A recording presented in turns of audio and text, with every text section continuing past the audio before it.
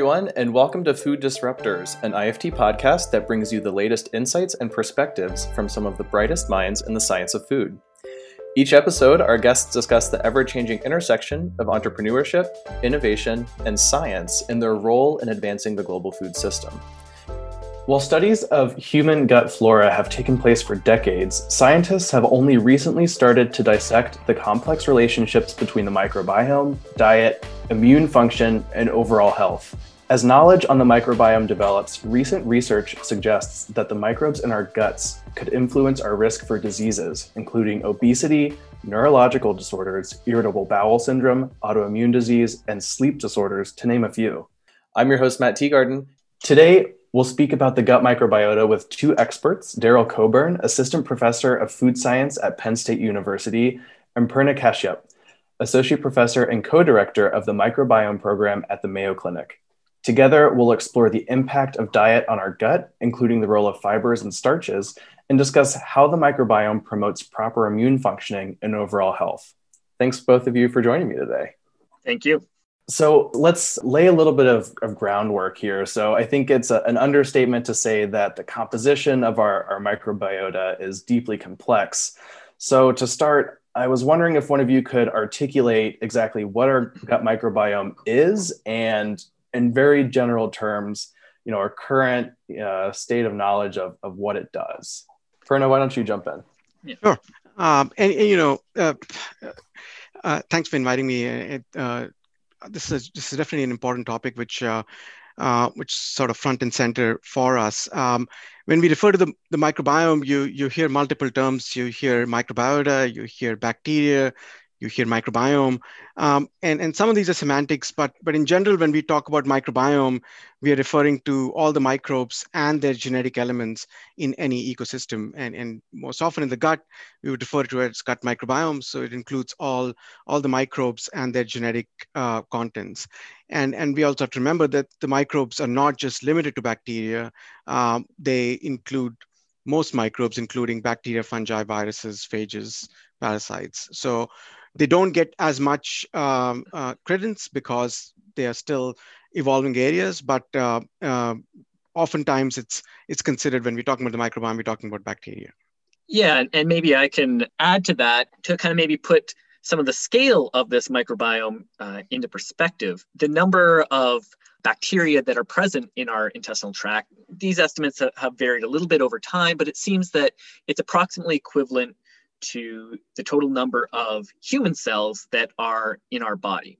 So this is a vast population of cells. And while it's a similar number of total cells, they have a vastly greater repertoire of metabolic capabilities than we do as their human host. And so this population spreads throughout the entire digestive tract, right from the oral cavity through to the stomach, small intestine, and the large intestine, generally increasing the amount of bacteria that are present in each compartment, the relatively low amounts in the stomach, increasing to larger amounts in the small intestine, until you get to the large intestine, where the vast majority of the total microbes in our body are located at very high densities. If we're talking about what that gut microbiome does, well, that's still, of course, a very active area of research, and we're finding out new things that it does all the time.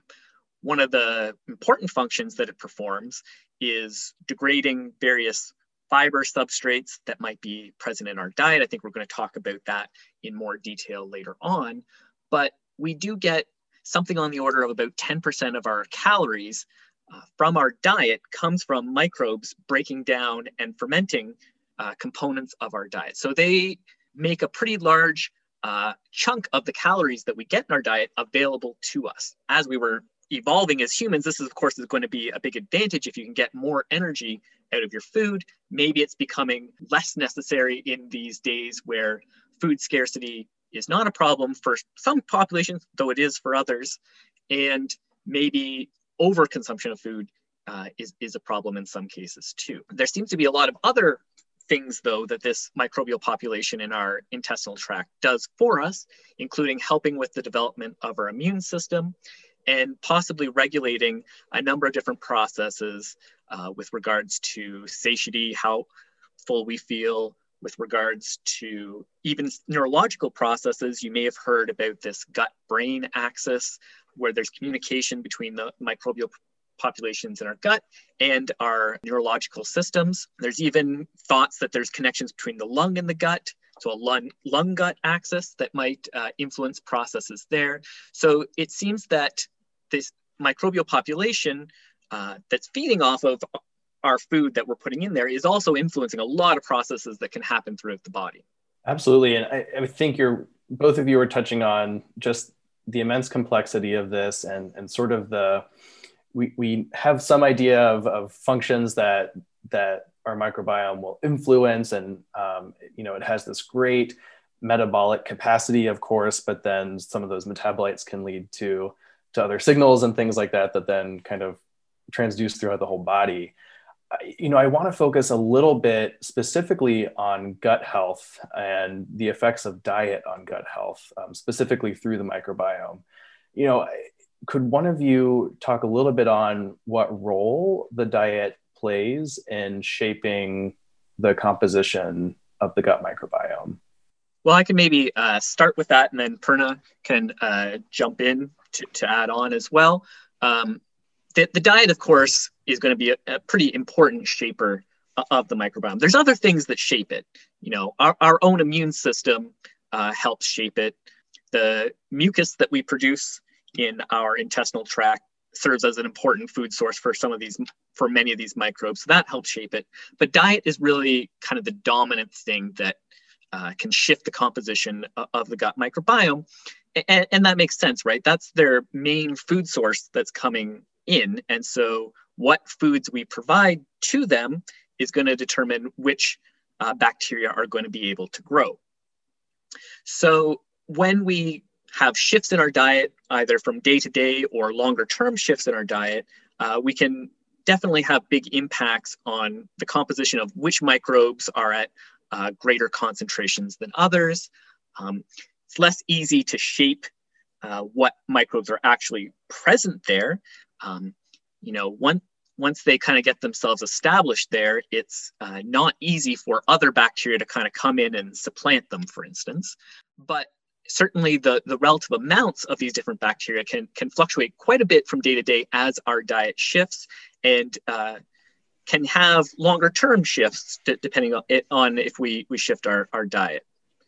Purna, do you want to jump in and expand? Sure. Yeah. I think I'll take a step back, and we discussed the gut microbiome, and the point that I wanted to make was that there's a lot of redundancy when we look at the microbial composition level, which means when we look at each individual, they might harbor a very different group of bacteria from each other, but there is less redundancy at the functional level. So all the functions that you heard about Dr. Coburn speak about, those are relatively conserved, which means you may have different groups of bacteria, but they may still be performing the same functions, which means it boils down to what functions a community can perform.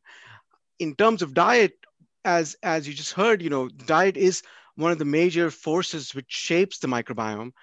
But then when we look at the scale, we have to consider long-term dietary exposure versus short-term dietary exposure. I think it's pretty clear if you look at long-term dietary exposure that the microbiome is shaped over generations by the kind of diet people consume.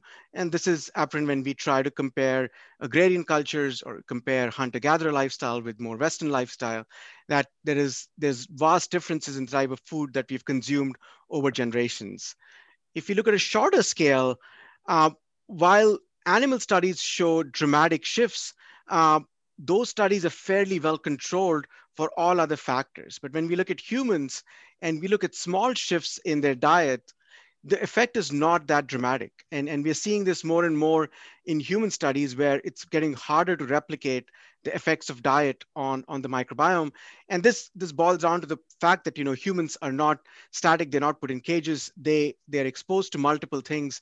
And with short-term interventions or short-term changes, your community will spring back to its original state, which means that you'll see fluctuations in your microbes, but eventually they'll just come back to what their basal state is. And so that's why, if you go out and have a burger, that's not going to permanently damage your microbiome. It's not that delicate of a system. It's definitely resilient. It can overcome small shifts, small changes. But of course, if you went from consuming an all fiber diet to a no fiber diet, you will see dramatic shifts, because now the community which was supporting each other by consuming these fibers is going to be disrupted, which means new members can come in and take advantage of the new nutrients which are available. And that's the best way that you can push out some of the old members, is to starve them. Is if you have a group of bacteria which are used to consuming fiber, you take away fiber from the diet, you're going to starve some of those bacteria, but others will flourish, which can now use the new nutrient.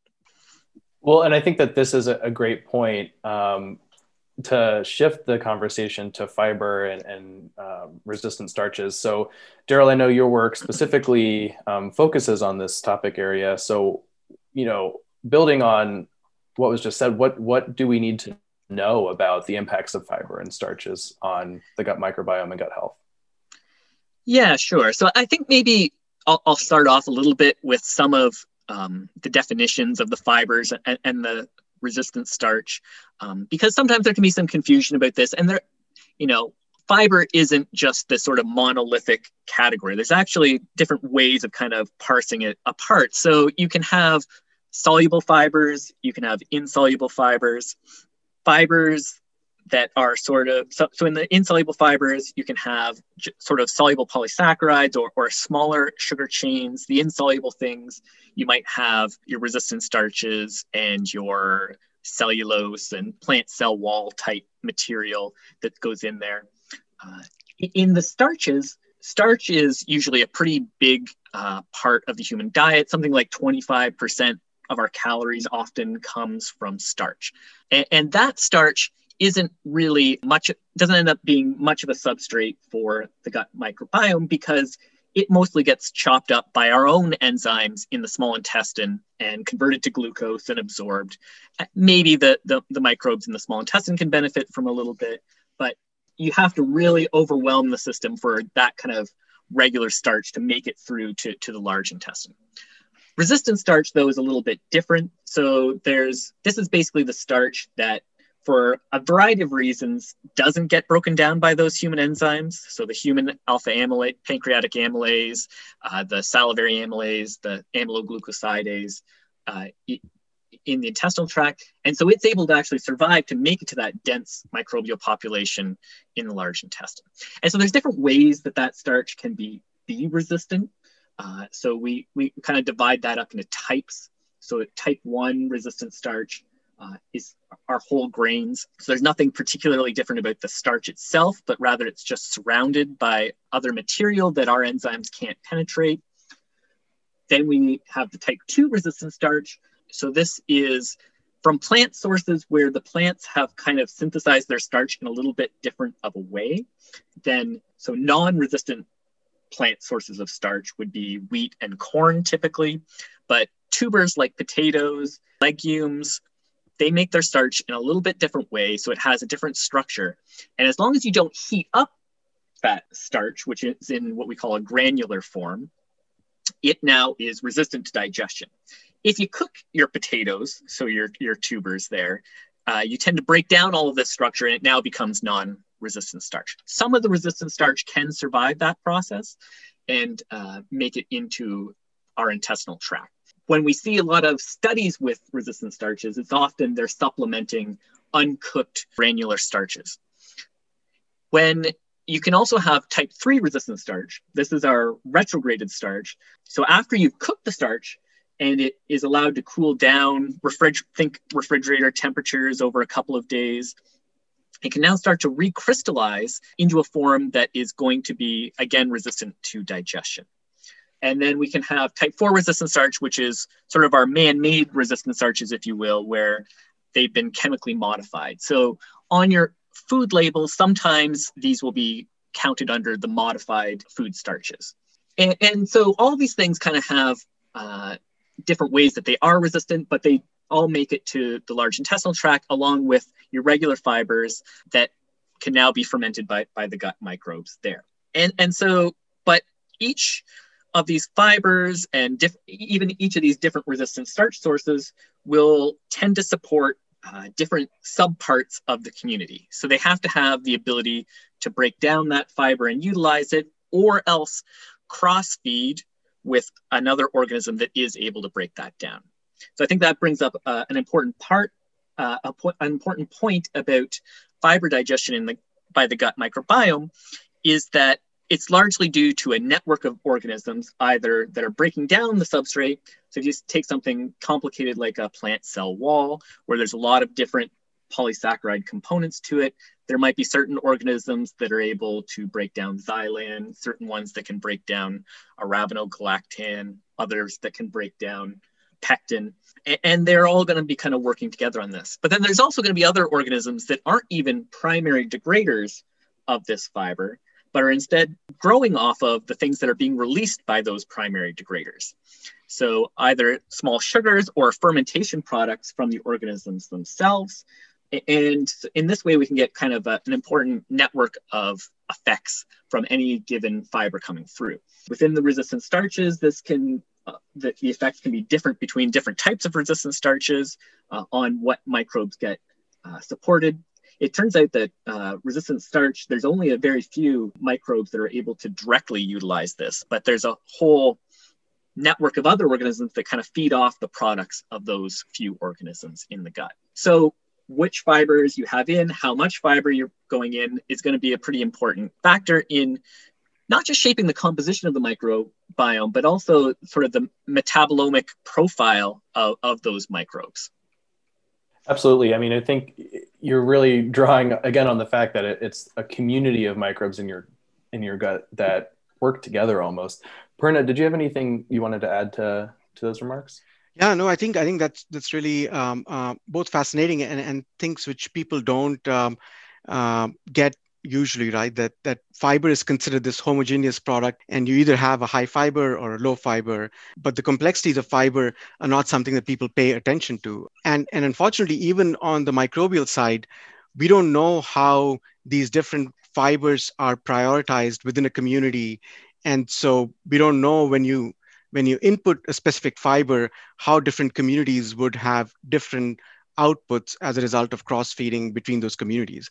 So I think it's a lot more complex than what we hear largely in public, and it's not to minimize the fact that the fiber is important for microbes as a nutrient source, and so a high fiber diet is good for the microbes.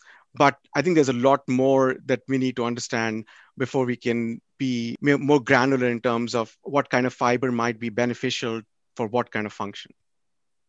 I think that's a great point. It's so interesting to see this evolution of fiber, right? Like initially fiber was kind of just like whatever is left over after all the other nutrients are accounted for. But, it has this very important function that's incredibly complex with this community that's also very complex. So I appreciate you guys breaking it down a little bit for us.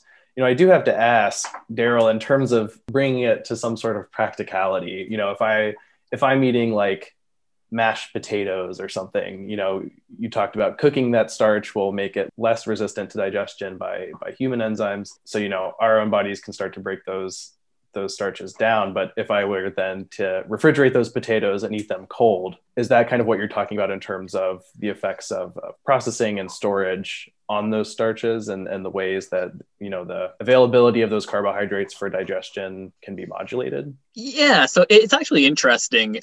There's been a few, you see a study every now and then that looks at the nutritional impact of eating the food freshly cooked versus eating your leftovers the next day.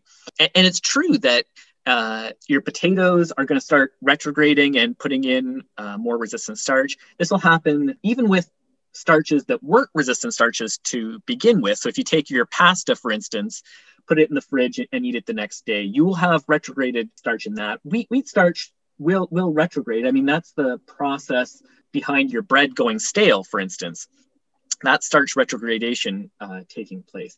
And it does seem like there seems to be some health benefits almost of eating leftovers versus the freshly cooked stuff. possibly because, and this hasn't been explicitly examined, but possibly because of that retrogradation that's taking place there. It also depends on how you cook it. So somewhat ironically, making French fries will actually preserve more of the resistant starch in that potato. The starch gelatinization, that breakdown of the starch, is dependent on the process of water. So if you're cooking it in oil, you actually exclude a lot of that water from there. There's still a fair bit of water in the potato itself, so it doesn't totally eliminate it, but it actually does help preserve more of the resistant starch. Now, that may be at the cost of bringing in other unhealthy elements into play, but in terms of resistant starch content, fried potatoes can actually be higher than other forms of cooking. Well, that's interesting. Yeah, I mean, I think you touched on that perfectly as well in terms of, there is a balance here, right? You're not advocating for people to just go eat French fries for all the resistant starch or the more resistant starch, but no, definitely like not. everything, there's a give and take, right? Yeah, exactly.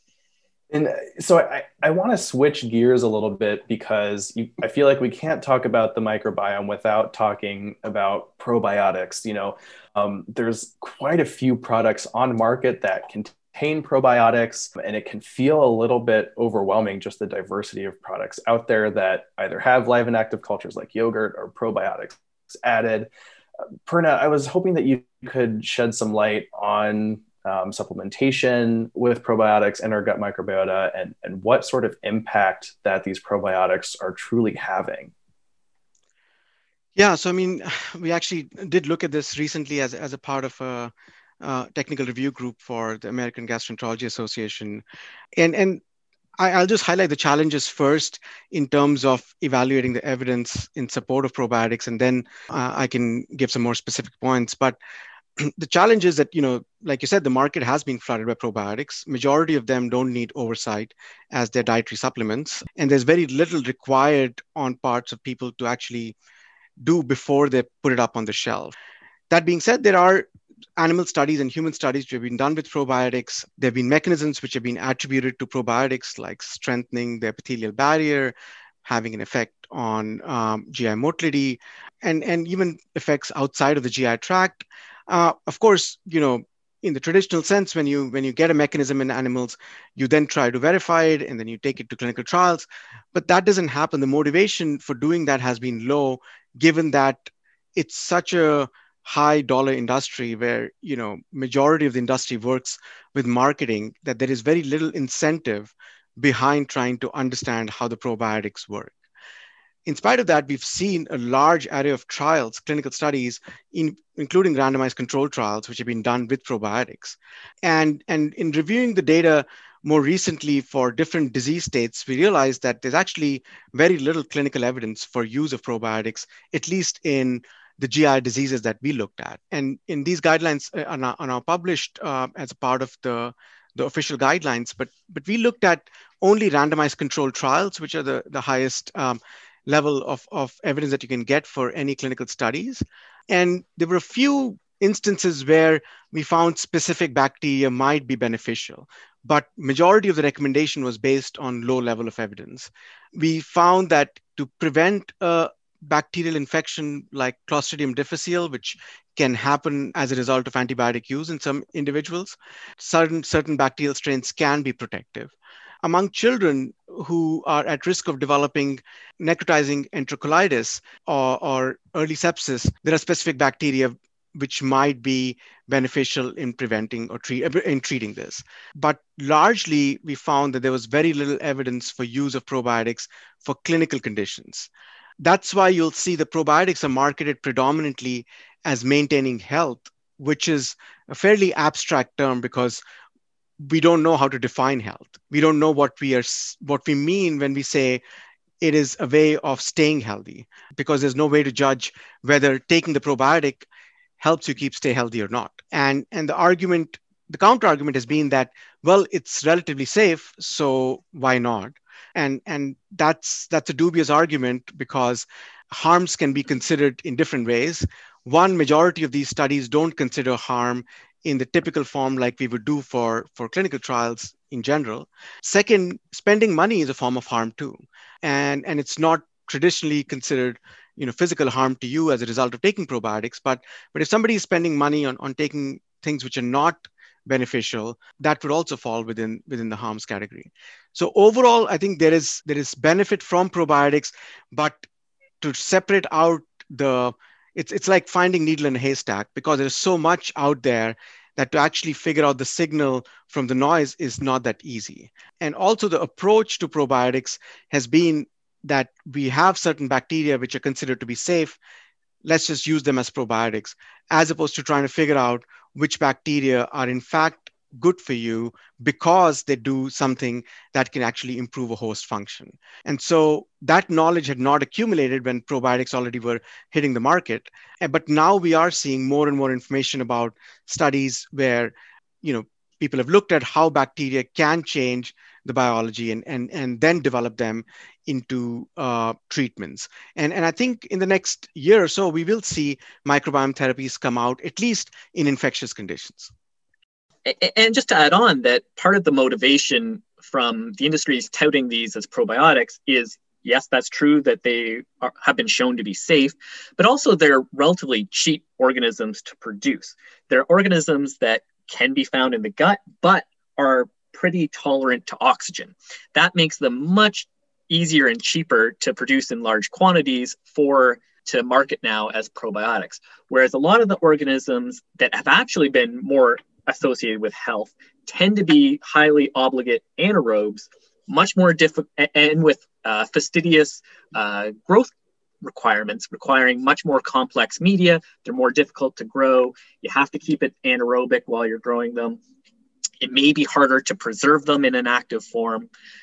I think I agree that there are microbiological treatments that will work, but I think industry at this point has kind of taken the easy route rather than maybe the most efficacious route.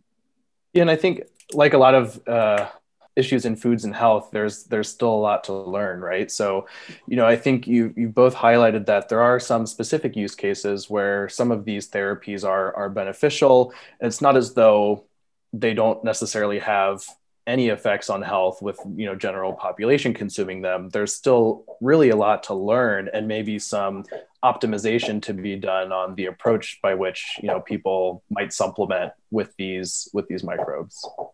Yeah, I mean, I think that's accurate, that there are some limited trials which have shown efficacy. But, as Perna alluded to, the vast majority of these probiotics are marketed as health maintainers. And what that actually means and how you actually measure whether that's true or not, we need to find better ways of doing that, quite frankly. Right.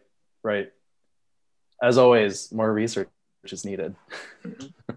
So I do want to continue down this route a little bit. So, of course, especially in light of COVID-19 and the global pandemic, consumers are focused more than ever on this phrase, which isn't necessarily rooted very well in science, but quote unquote boosting their immunity, or as maybe more appropriately said, maintaining proper immune function. And I know both of you have alluded to this earlier, but what are some of the studies that we've seen so far that indicate the impact of the gut microbiome on immune health? What's our current state of the knowledge there? I can start. I mean, again, I think just like I mentioned, health is an abstract term. Immune health is an abstract term because I have no idea what that actually means. Everybody has a base level of immunity. I mean, most of the individuals are tolerant to the microbes that are present in their gut because over a period of time, the gut immune system has gotten trained to being able to tolerate certain bacteria. However, when certain bacteria which are not supposed to be there come in, they can trigger an abnormal immune response.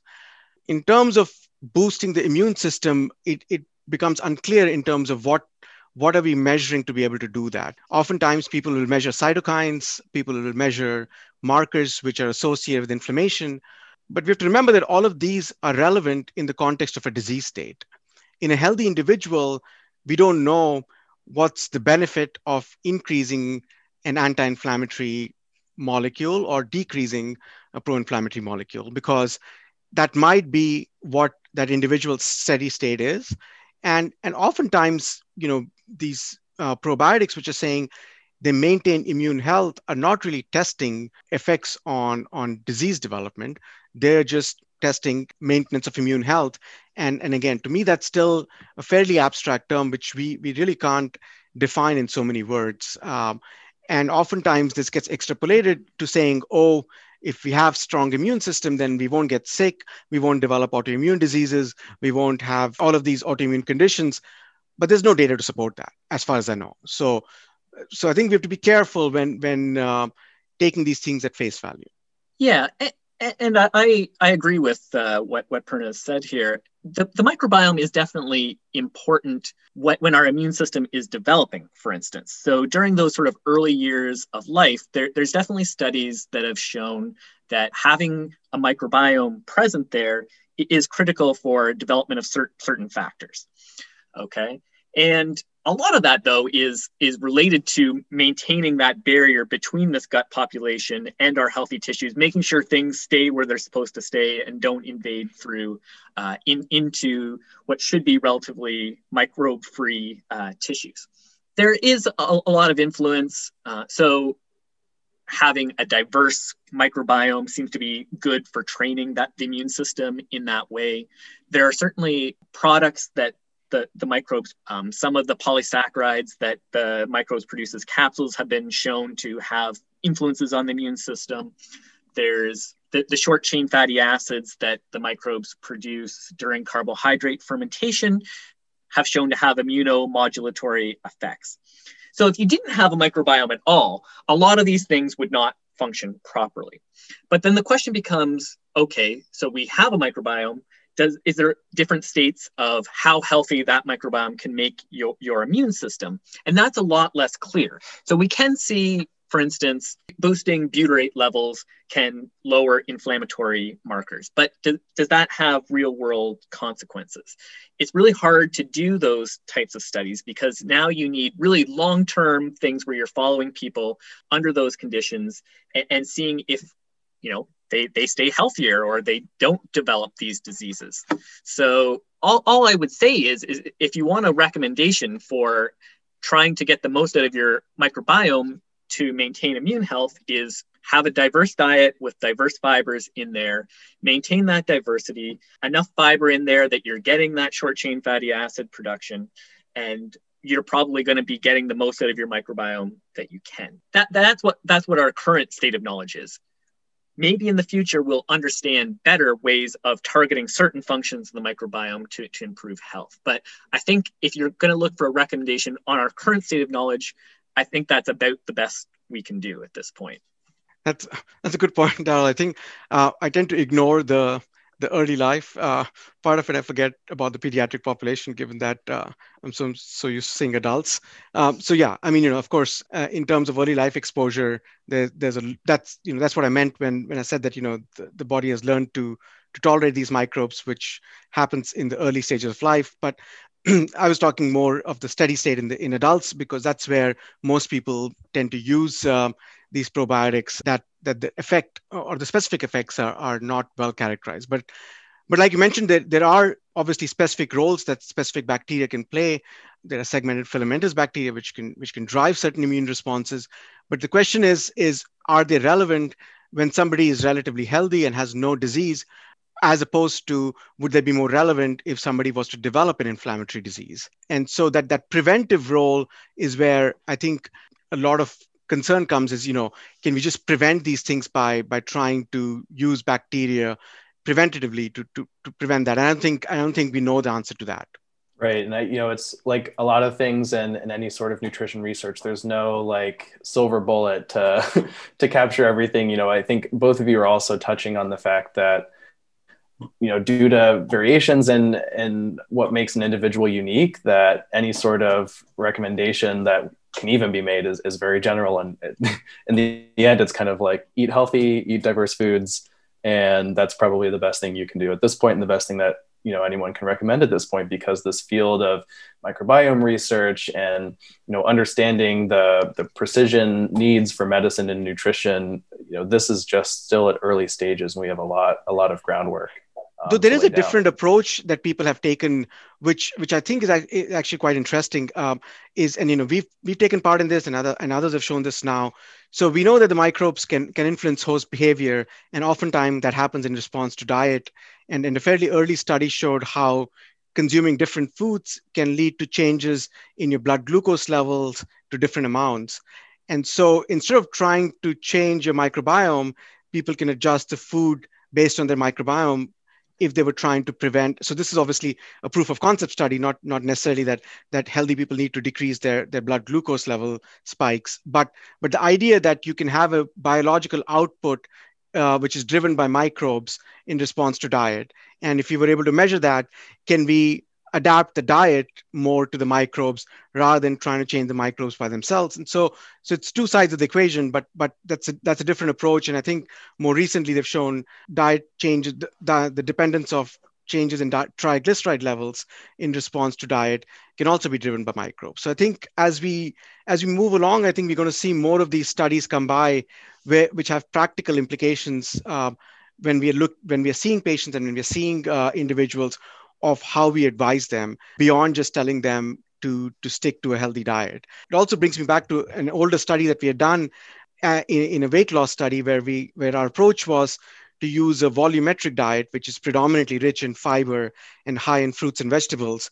And by doing that, you expect people to get full more easily. As a result, they would eat less calories overall. And that's the goal of the program. And while we found that a subset really responds well in terms of losing weight, there is a subset which does not lose weight. And this is through a stringent program where they're very well followed in terms of following these dietary recommendations. And what we found was that the group which didn't lose weight as well was possibly more efficient in extracting energy from the fruits and vegetables, which means that if somebody was already eating a diet which was high in fruits and vegetables and their microbes are already adapted and well and good at extracting calories from them, switching them to a high fruit and vegetable diet may not help them lose weight. So there are practical implications of diets, of how we approach diets and how we can intervene with the help of diets. Yeah, this interindividuality in responses to diet is, I'm glad this is brought up because this is very near and dear to my heart.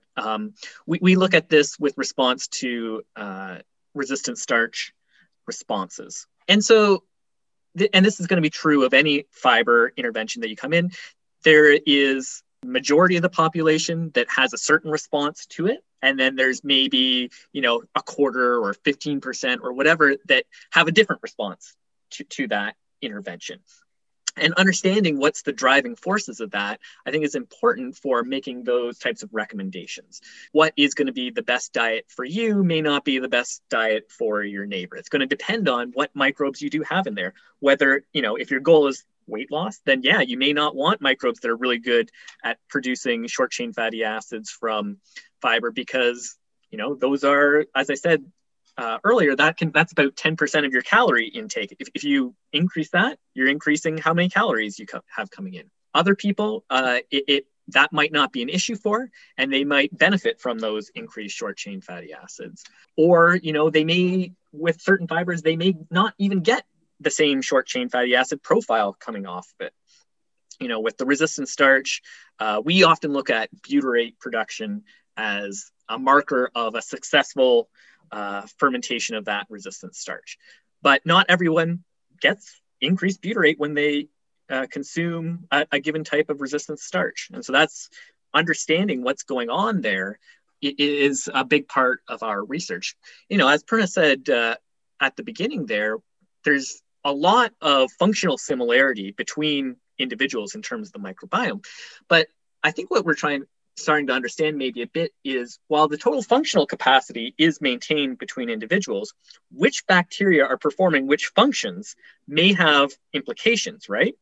Because if it's a non-butyrate producing bacteria that's eating those things coming off your resistant starch, that function of the resistant starch getting broken down still happens, but you either get the butyrate or you don't at the end, depending on which bacteria is doing it. So I think there is a lot of that still needs to be sort of teased apart in microbiome research.